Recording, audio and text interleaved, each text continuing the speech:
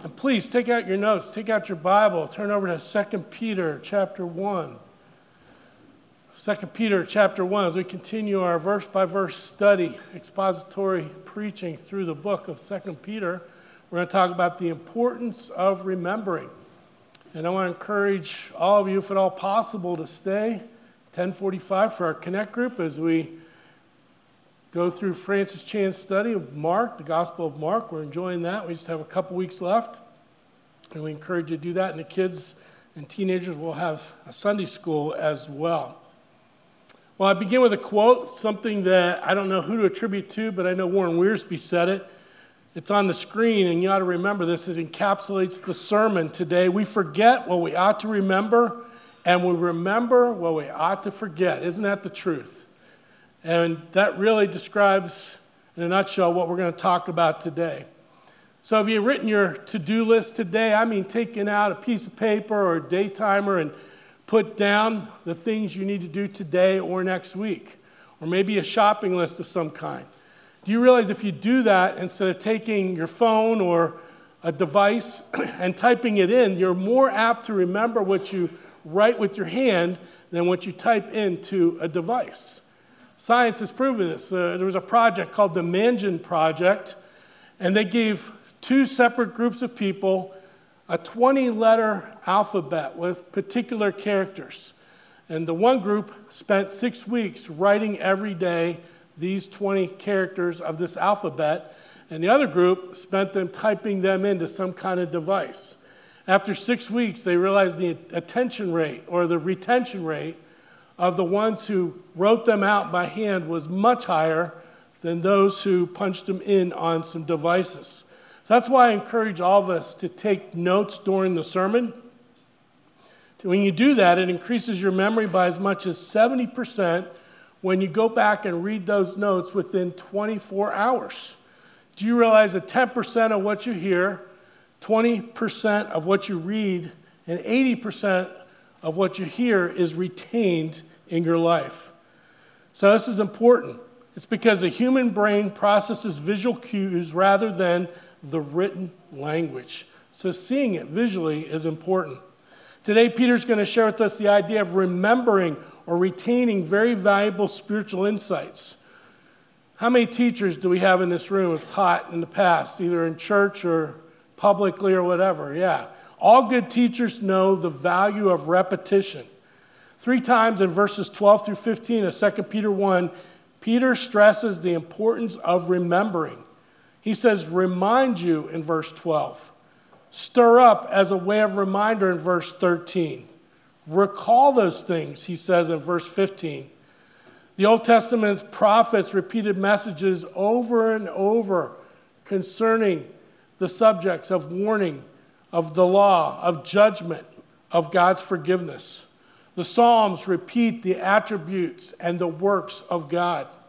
Chronicles, I've been reading through the Old Testament, going through, 1 year reading of the Bible, and Chronicles is repetitive of 1st and 2nd Kings, 1st and 2nd Samuel, to remind us of what happened in the history of Israel. In Deuteronomy 5, Deuteronomy means the second law. Deuteronomy 5 amplifies the first law, Exodus 20, the 10 Commandments. And God wanted them to remember the law very clearly and how to apply it to their life as they were headed into the promised land. In the New Testament, repetition is used as a teaching tool as well. Jesus repeated the message in sermons and parables and object lessons, not just for the crowds, but more so for the disciples to build into them so that when he left, they would remember the teachings that he was giving out. The Synoptic Gospels, those are 3 different Gospels about the life of Jesus from 3 different perspectives. 2 Peter and Jude are 2 books that illustrate the importance of remembering.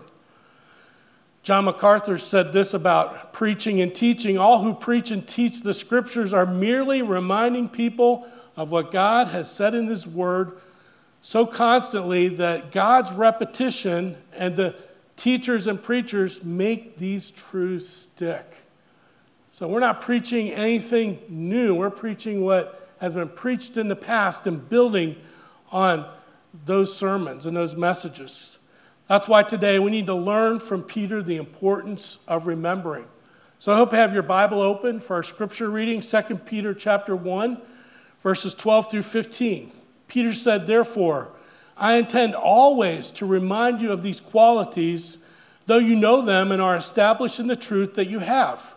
I think it right, as long as I am in this body, to stir you up by way of reminder, since I know that the putting off of my body will be soon, as our Lord Jesus Christ made clear to me.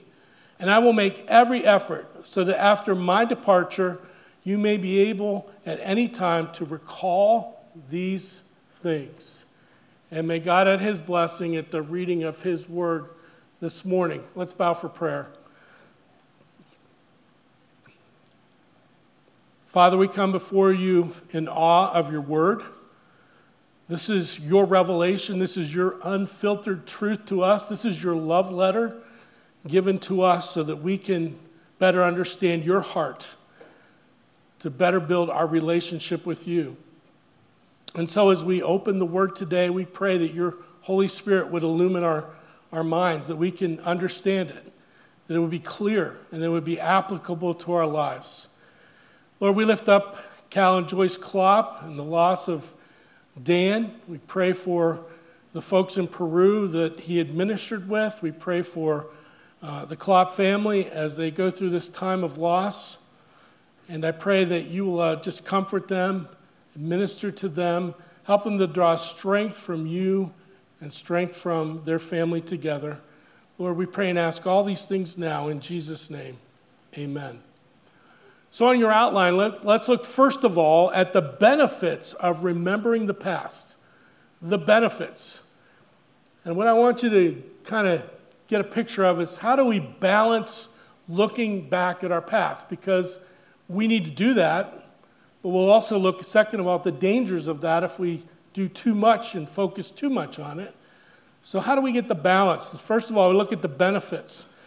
In 2 Peter 1:12, it says, "Therefore I intend always to remind you of these qualities, though you know them and are established in the truth that you have. I think it right," Peter says, "as long as I am in this body, to stir you up by way of reminder." We're going to look at the context of these verses, and then we'll draw some applications for our day-to-day life. But we see that he wants to produce spiritual growth. First of all, Christ followers need information in order to grow. Notice Peter says, "Therefore," in verse 12, referring back to the previous verses. The previous verses in 1 through 4 talk about the greatness of our salvation. And then 5 through 11, as we extrapolated last week, we talked about how the blessed assurance of the confidence of knowing that we have that salvation, that we're sure of our destiny in heaven. Peter is saying and emphasizing, never forget those things. I don't know how you pray throughout the week, but I have specific things I pray for on different days. Saturday is my day of thanking God, and that's a day of remembrance. I thank him for the family that God put me into. I thank you that our family came to faith in Christ. I'm thankful for the university that I went to. I'm thankful for the people that God has placed in my life to help make me who I am. And I hope you take time to think back and thank God for his attributes and what he means to me. That's what we mean by thinking about and remembering these things. I've shared this quote before, but it bears repeating. It's John Newton. He was a slave trader, slave owner, came to Christ, became an amazing theologian, wrote the song Amazing Grace. He said this quote, "Although my memory's fading, I remember two things very clearly. I am a great sinner, and Christ is a great Savior."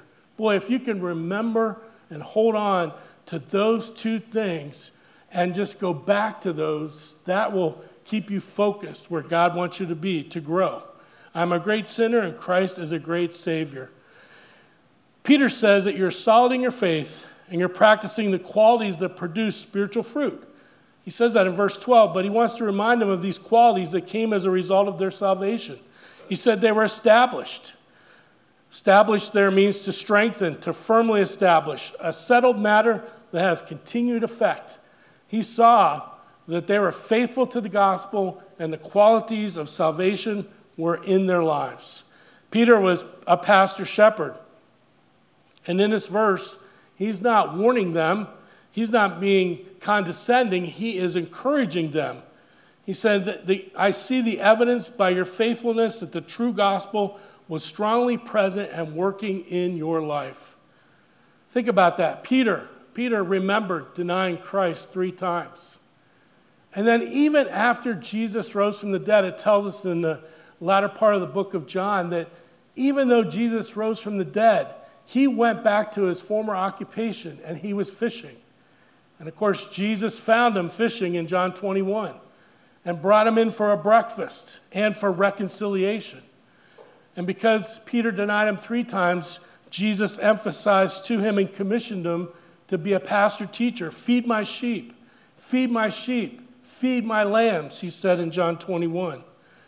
So writing here in 2 Peter, I'm sure he wanted the Christ followers to not lapse into sin or get distracted with minor issues and follow false teachers along with their teachings. He wanted to remind his readers and listeners of his messages of these things every opportunity that he had. He also, in writing this, anticipated future believers like you and I reading this letter to be reminded of the great things God had to say. Paul had a similar statement in Philippians 3. He says, "Further, my brothers and sisters, rejoice in the Lord. It's no trouble for me to write the same things to you again, and it is a safeguard, it's a protection for you that I repeat these things." In Romans 15:15, Paul said, "Yet I have written you quite boldly on some points to remind you of them again because of the grace God gave me." In verse 13, we see Peter saying, "I think it right," or he's saying, "I think it's righteous." He's spurring the readers on to holiness and right living with this motive here. He says, "I think it's right as long as I'm on this planet Earth to stir up your memory." Stir up means to arouse, to awaken, to suddenly be made alert. The word is used when the disciples are on a boat on the Sea of Galilee. And they're rowing, and all of a sudden they look off in the distance and they see a storm coming, and it alerts them that they need to do something. I'm sure many of us have done some crazy things with the weather in your lifetime. I can remember back when I was golfing with a friend of mine, Tim Peters from our youth group, and we were in Washington Township, New Jersey. And I'll never forget this day. And we saw this storm coming, and we had 3 holes left, and we thought we could beat the storm. Now remember, if you're golfing, you have 14 lightning rods in your bag. They're all metal, right? And so that storm came in before we got done with the second to last hole. And we didn't have a golf cart. We had pull carts. I never saw 2 people run so fast for a clubhouse when lightning was hitting all around. Talk about being suddenly alert. And that's what Peter's talking about here, stirring up your memory, arouse, awaken. The faithful preaching of the whole counsel of God from time to time will arouse us from our spiritual lethargy. We need a wake-up call from time to time to get us refocused on what is important. If the events of this past week don't wake you up to what is going on in our country, not much else will. We need to continue to pray for our freedom, for our liberties, for faithfulness to our founding documents and our founding fathers who said on the day that they signed the Pledge of Allegiance, we mutually pledge to each other our lives, our fortunes, and our sacred honor. Well, let's move to some practical ways to apply what Peter is saying here in verses 12 and 13. One of the benefits of remembering our past is to learn from the past, both the good and the bad. To learn, we need to be a student of our past experiences. And remember, your past experiences have been ordained by God, the good, the bad, and the ugly. And don't ever forget that whatever has happened to you has first gone through and filtered through the fingers of God. That's why you need to keep reading Job 1 and 2. I bet if Job could have read 1 and 2 before he experienced his suffering, it would have enlightened him in many ways. When Satan, the accuser, came and said, you know, that Job down there, he's just worshiping you because you give him everything that he wants. And of course, we see that Satan was the unwilling servant of God and only could go so far. God said, you can strike him, but you can't take his life. And on it goes. Same in your life. Nothing happens to you without God filtering it first. So this applies far beyond the spiritual aspects of our lives. What are things that you've learned from the past experiences or things that were taught to you that you still do to this day? One thing I learned when I was a little kid is you don't put your hand on an electric stove when it's turned on, right? That only had to happen once for me to realize I don't want to do that again. One of the things we teach our kids, look both ways before crossing the street. Dating relationships, that's a true learning experience for future spousal relationships and other connections that we have with people. We could go on, and you and I could share stories of what we've learned from our past. Lessons from past experiences are important because we've built good habits from them and hope to avoid the bad habits and the consequences of those behaviors. Another benefit is to be able to stand by faith based on the milestones of your past on your spiritual journey. This is so biblical. I mentioned this last week. The Israelites had all kinds of ways to remember significant events in the nation of Israel. Think about it. I mentioned last week that the priests, when Joshua was commissioned to take the Israelites over finally into the promised land, 40 years he'd been under Moses' tutelage, the priests had to step into the water of the Jordan River first by faith, and then the waters parted. And then God told them to take memorial stones, 12 memorial stones out of the center of the Jordan River and pile them on the other side where the promised land would be. And then when people walked by, it was to be a memorial of what God did by parting the Jordan River and leading the Israelites, approximately 2 million people, across into the promised land. You go to Israel, as some of you have gone, and they've got names for the wells. Jacob's well is named after wrestling with God all night. We see the Jewish people practice the Passover feast and the Sukkot, or the Festival of Shelters. The Passover feast is reminding you of the death angel passing over in Egypt, the Israelites who had put blood on the doors and then allowing them to be free. The Festival of Shelters, the time that they were in the wilderness, and now they build tabernacles or little shelters outside to stay in during that time to remind them of the wilderness journey. We think of the cities of refuge, protection for innocent people and those awaiting trials. And then in the church, we have two ordinances, two remembrances, baptism and the Lord's Supper. So these are all for us to build our faith upon. Another benefit is to know that repetition builds our faith and encourages our emotions. We need those. We need to go back and be reminded of what God has done when Satan is trying to attack us, when he's attacking our mental health, our emotions, when he's trying to bring up stuff from our past that God has already forgiven us of. We need the repetition of what God has done.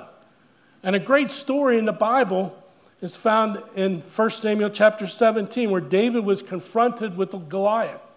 You remember, David was the little teenage boy. He was shepherding his father's flock. His brothers were out at battle.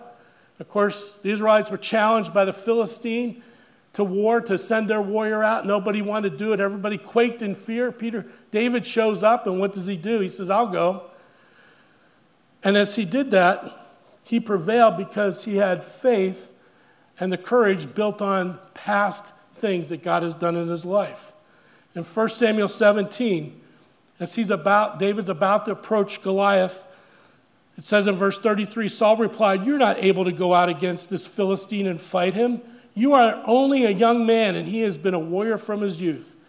But David said to Saul, "Your servant has been keeping his father's sheep. And when a lion or a bear came and carried off a sheep from the flock, I went after it, struck it, and rescued the sheep from its mouth. When it turned on me, I seized it by its hair. I struck it and killed it. Your servant has killed both the lion and the bear. This uncircumcised Philistine will be like one of them, because he has defied the armies of the living God. And the Lord who rescued me from the paw of the lion and the paw of the bear will rescue me from the hand of this Philistine. And Saul said to David, go, and the Lord be with you. Talk about faith. 5 smooth stones and a slingshot going up against a 9-foot-tall giant. David was able to do that because he built on the faith of his past experiences with God. Joshua watched all that God did through Moses for 40 years, and then he became the leader of Israel who took them into the promised land. What about you and I? Has your faith been increased by milestones in your life? By answers to impossible prayers? Have you ever had God answer one of the prayers that you prayed that was so filled with details that you couldn't deny that it was from God? And let's stand on the faith of the past as God gives us bigger opportunities to step out on faith in the future and to trust him even more. The last benefit here we'll look at is to pass our faith on to others. See, all of our past spiritual journey is built up so we can impart it into somebody else, to build into their lives eternal values. In Deuteronomy chapter 6, verses 5 through 8, this is where we get the idea of phylacteries. I should have put a picture of a phylactery, but the Jewish rabbis have these little leather straps with a little box that goes right about in the middle of their forehead. And in it are the 613 different commandments that came out of the 10 Commandments. And they wear that based on Deuteronomy chapter 6, verses 5 through 8. The Shema. It says, love the Lord your God with all your heart, with all your soul, and with all your strength. These commandments that I give you today are to be on your hearts.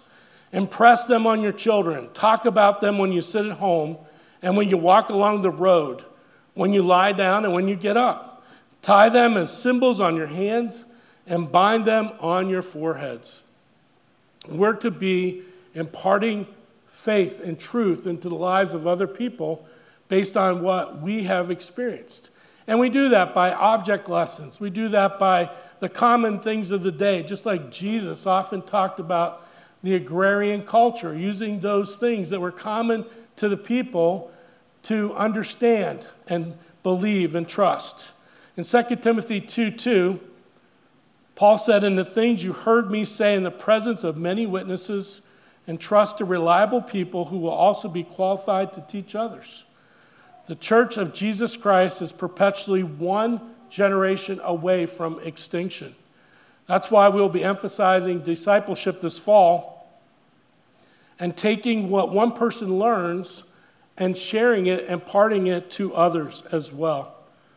So here's our application. Our identity in Christ is shaped by how we view the past through the lens of God's Word. Hope you think about that. How we view ourselves in Christ is shaped by how we view our past through the lens of God's Word, how He's worked in our life, how He's built that faith, how He's been faithful, how He's chastised us, disciplined us in love at times. All these things come together to help us to understand who this God is that we serve. Well, there are dangers of dwelling on our past too much, though. Here are some pitfalls to avoid. The dangers of remembering the past. I would encourage all of us to take our Bible, turn over to 1 Corinthians chapter 10. Take a moment and take your Bible, whether it's on your phone or you have a copy of God's Word in your lap there, 1 Corinthians chapter 10. This passage has been something so meaningful to me that it's helped me to avoid a lot of pitfalls and sins and traps in my life. Because one of the best ways to learn is to see what happens to other people. And Paul lays this out here so clearly in 1 Corinthians chapter 10. Look at verse 1. Paul says, for I do not want you to be ignorant of the fact. Notice how he starts out. I want you to have all the information you need to succeed spiritually. I do not want you to be ignorant of the fact, brothers and sisters, that our ancestors were all under the cloud. That's the glory of God that was there present at the tabernacle, and that they all passed through the sea. They all went through the Red Sea as they fled Egypt. They were all baptized into Moses in the cloud and the sea.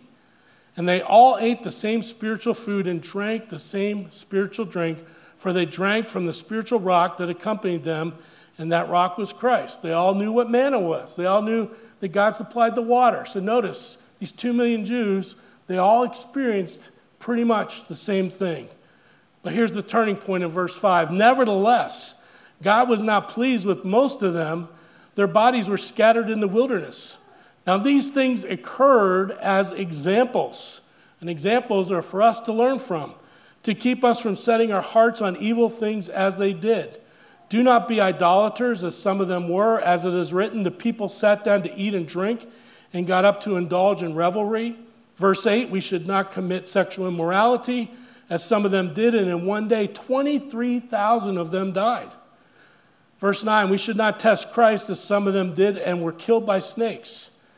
And do not grumble, as some of them did and were killed by the destroying angel.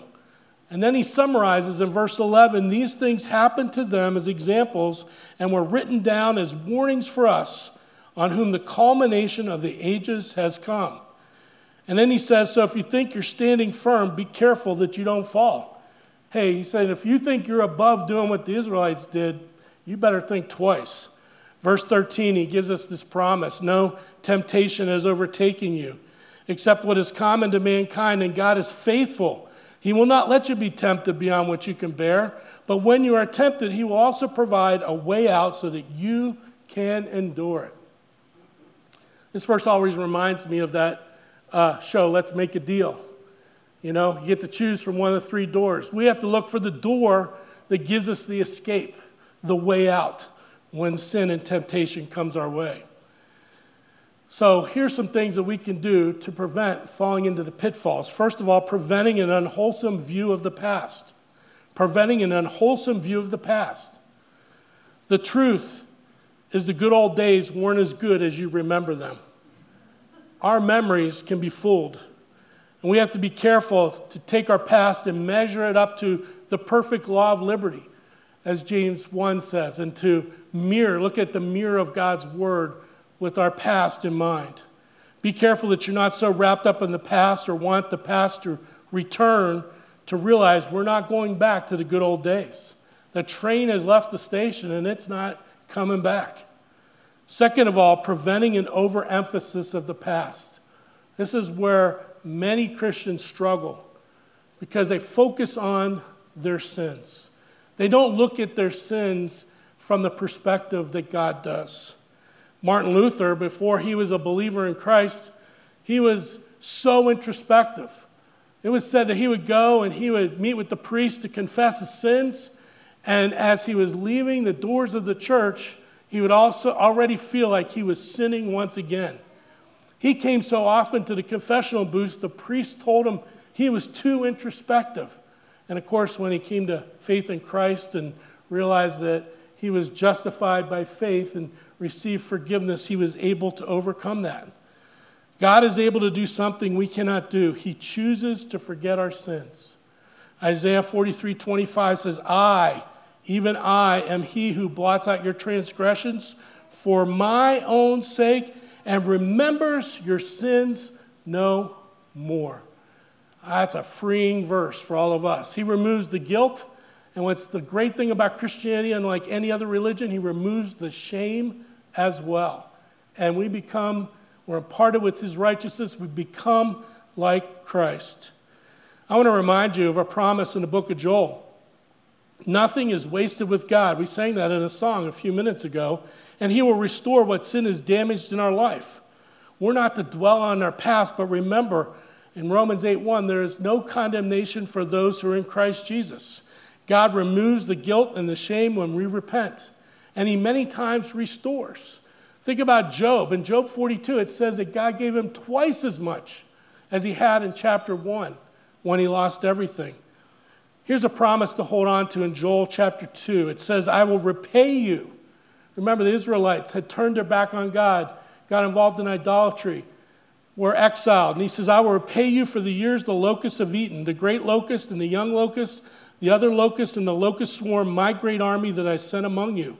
You will have plenty to eat until you are full, and you will praise the name of the Lord your God, who has worked wonders for you. Never again will my people be ashamed. I hope you can take that promise today and hold on to that. If we confess our sins, God is faithful and just to forgive us of our sins and cleanse us from all unrighteousness, removing the guilt and the shame. You see, if we dwell on the bad too much for too long, it will affect our spiritual life and our relationships with those around us. Paul said this, and we just studied this in our men's group recently in Philippians 3. Brothers and sisters, I do not consider myself yet to have taken hold of it, but one thing I do, forgetting what is behind and straining toward what is ahead, I press on toward the goal to win the prize for which God has called me heavenward in Christ Jesus. I shared with the men something in men's group that night I learned from a counselor when I was going through a very dark night in my soul. And at the time, I didn't want to believe what the counselor said, but it's borne out to be true. You think about your car, and you have a rear view mirror, right? And the rear view mirror is small. And it's something you need to look to and glance to make sure that you're, not pulling out in front of someone when you pass and knowing where you are in the lane and that sort of thing. But what you really focus on is that wide open windshield in front of you, right? Because if you start focusing only on that rearview mirror, guess what? You're going to have an accident. So you and I, Paul's saying here, he says, forget your past. You need to glance at it, learn from it, but don't dwell on it, and look to the future, to what I have in store ahead of you. Another way to prevent overemphasizing the past is preventing us from repeating bad history. Repeating bad history. Saul, he was told to wait for Samuel to come, and then Samuel would make the sacrifice, but Samuel was delayed, and Saul's troops were starting to head home, and so he took it upon himself to offer a sacrifice. And Samuel said, you were wrong to do that. To obey is better than to sacrifice. And of course, the kingdom of Israel was taken from Saul. We know the story of David and Bathsheba. He was an adulterer. He was a liar. He tried to hide his sin. He lost his son until Nathan the prophet confronted him. Ananias and Sapphira, they lied about how much they were giving to God in the early church, and they died on the spot.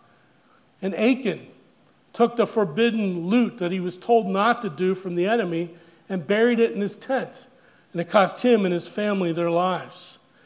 The interesting thing about the Bible is that it shares all the good and bad for us to learn from and not to have to repeat in our lives.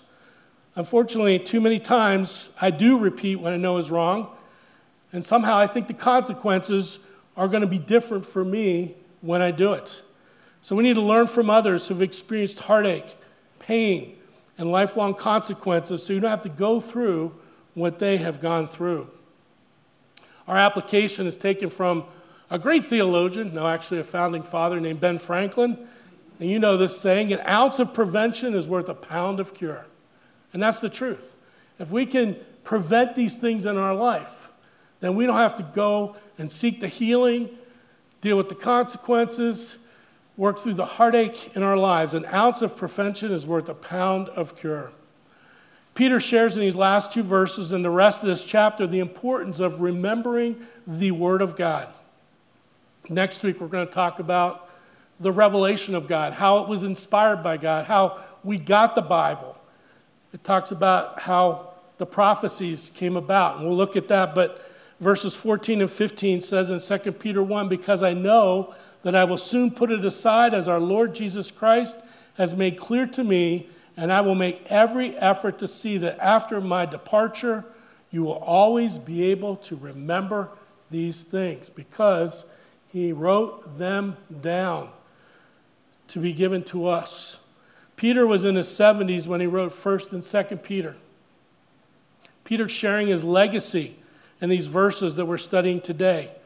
Jesus prophesied that Peter would have a sudden and a swift death. In John chapter 21, verses 18 through 19, he would be crucified. And Eusebius, an early church father, shared that Peter was crucified upside down. Why was that? Because Peter did not think he was worthy to be crucified like Jesus was. Peter wanted the knowledge and experience he had to live on to be learned by others. Peter preached in Rome and other cities. His public ministry was greatly appreciated. He was pouring into John Mark. Mark's gospel bears the name for John Mark, but he wrote down Peter's perspective on Jesus and his ministry.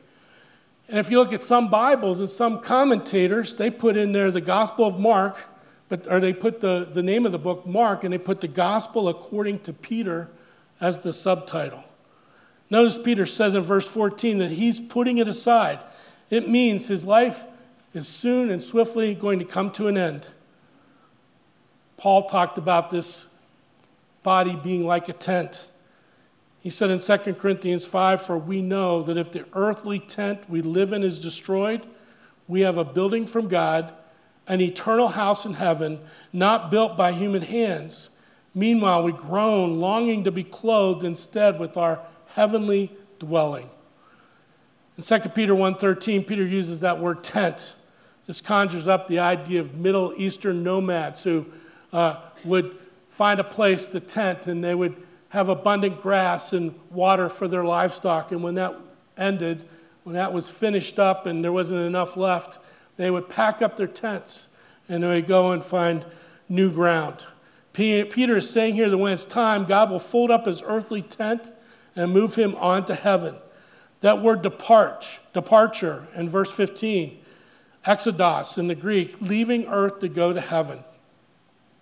And then in verse 15, Peter reemphasizes to make every effort or endeavor to show diligence. It means to hasten to do something, to be zealous about doing it. Peter, the pastor shepherd, had the desire of God's people in the churches that he wrote to have these things written down for future study and for posterity. And Peter, like Paul, he didn't want to be remembered for who he was or how he died, but for what he taught. So here are some ways that we can work at remembering the things God wants us to remember. First of all, the Word of God. Here's 3 words to write down: read, reflect, and memorize. Read the Word daily. We talked about you retain about 20% of what you read. Read the Word. Reflect, meditate on it. Think about it. Just don't read it rote like another book, but memorize it. Hide it in your heart. Remember that men will die, but God's Word will last forever. There's only 2 things, I've said this over and over, here on earth that's going to make it into heaven: man's soul and the Word of God. That's why it should be so precious to us. In Matthew 5:18, Jesus said, "For truly I tell you, until heaven and earth disappear, not the smallest letter, not the least stroke of a pen will by any means disappear from the law until everything is accomplished." In Isaiah 40, verse 8, "The grass withers and the flowers fall, but the word of God endures forever."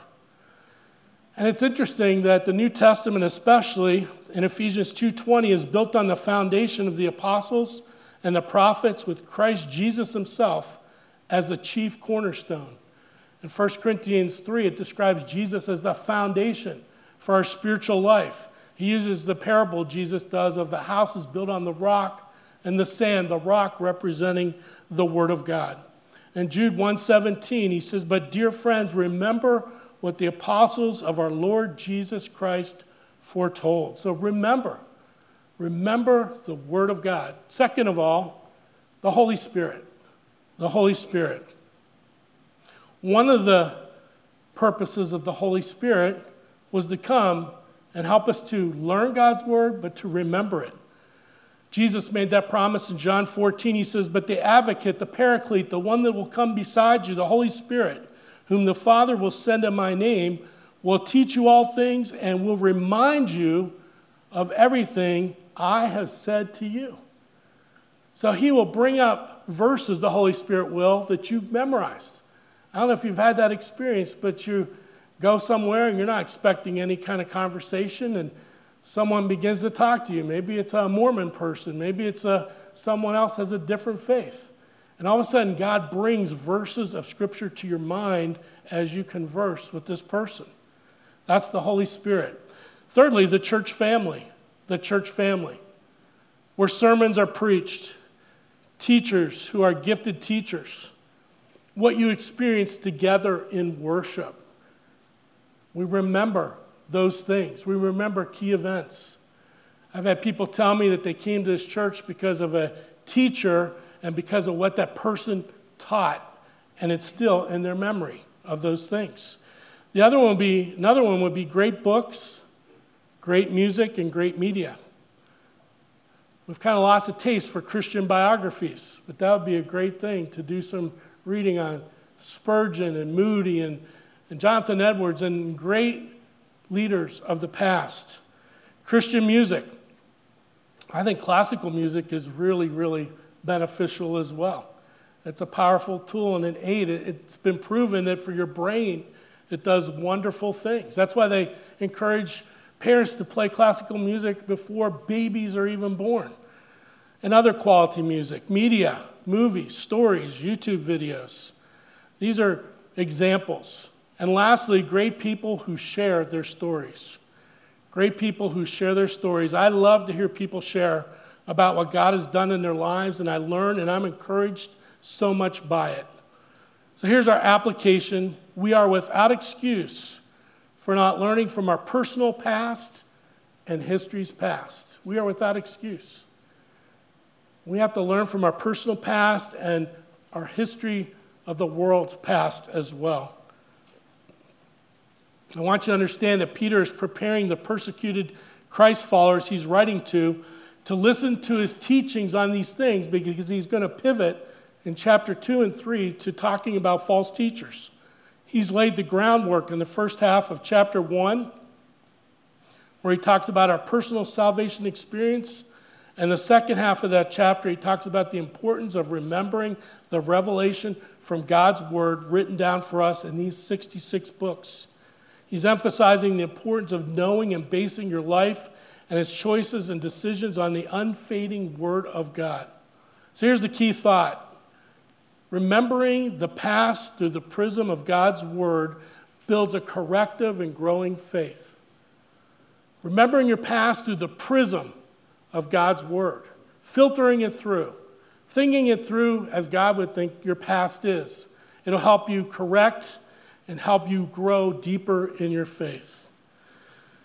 During World War II, as we close here, during World War II, the Jewish immigrants that were in occupied Poland by the Nazis, it was in a camp called Janov, Y-A-N-O-V.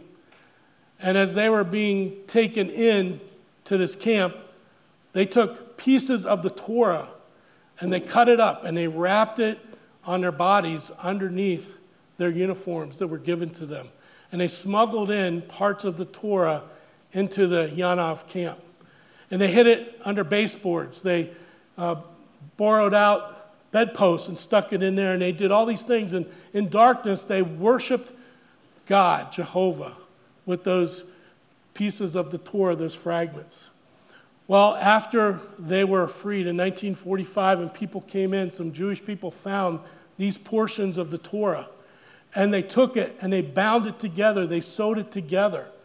And it became known as the Janov Torah. And there was a guy, a rabbi, whose name was Erwin Herman, a Reformed Jew in Los Angeles, got a hold of this, and he began to tell the story of the Janov Torah as they worship God in those concentration camps. Think of the dedication to the Word of God that these people had.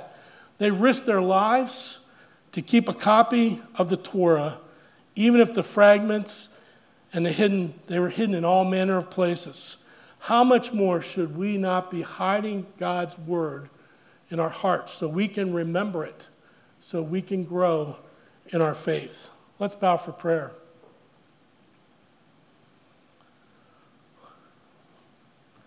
Just before we pray today, I encourage you to look into your heart. And I'm sure that there's some of us in this room that we give an unhealthy place of the past in our thinking. We can't erase our memories. Things are there, but it's all in how we deal with those things in our past. And maybe you're today, maybe you say, I'm struggling in my spiritual walk because I just keep dwelling on my sins and the shameful things of my past. And I just need encouragement today to look at those through what Jesus said in his word about these things. If you're here today and you're struggling with some of these things in your past and you want prayer, just slip your hand up. No one's looking around. I just want to encourage you. If there's things in your past that are just pulling you down, that you're struggling with, and you need to just surrender them over to God, just slip your hand up and I'll be glad to pray for you today. Anyone at all? Yes. Anyone else? Let's pray.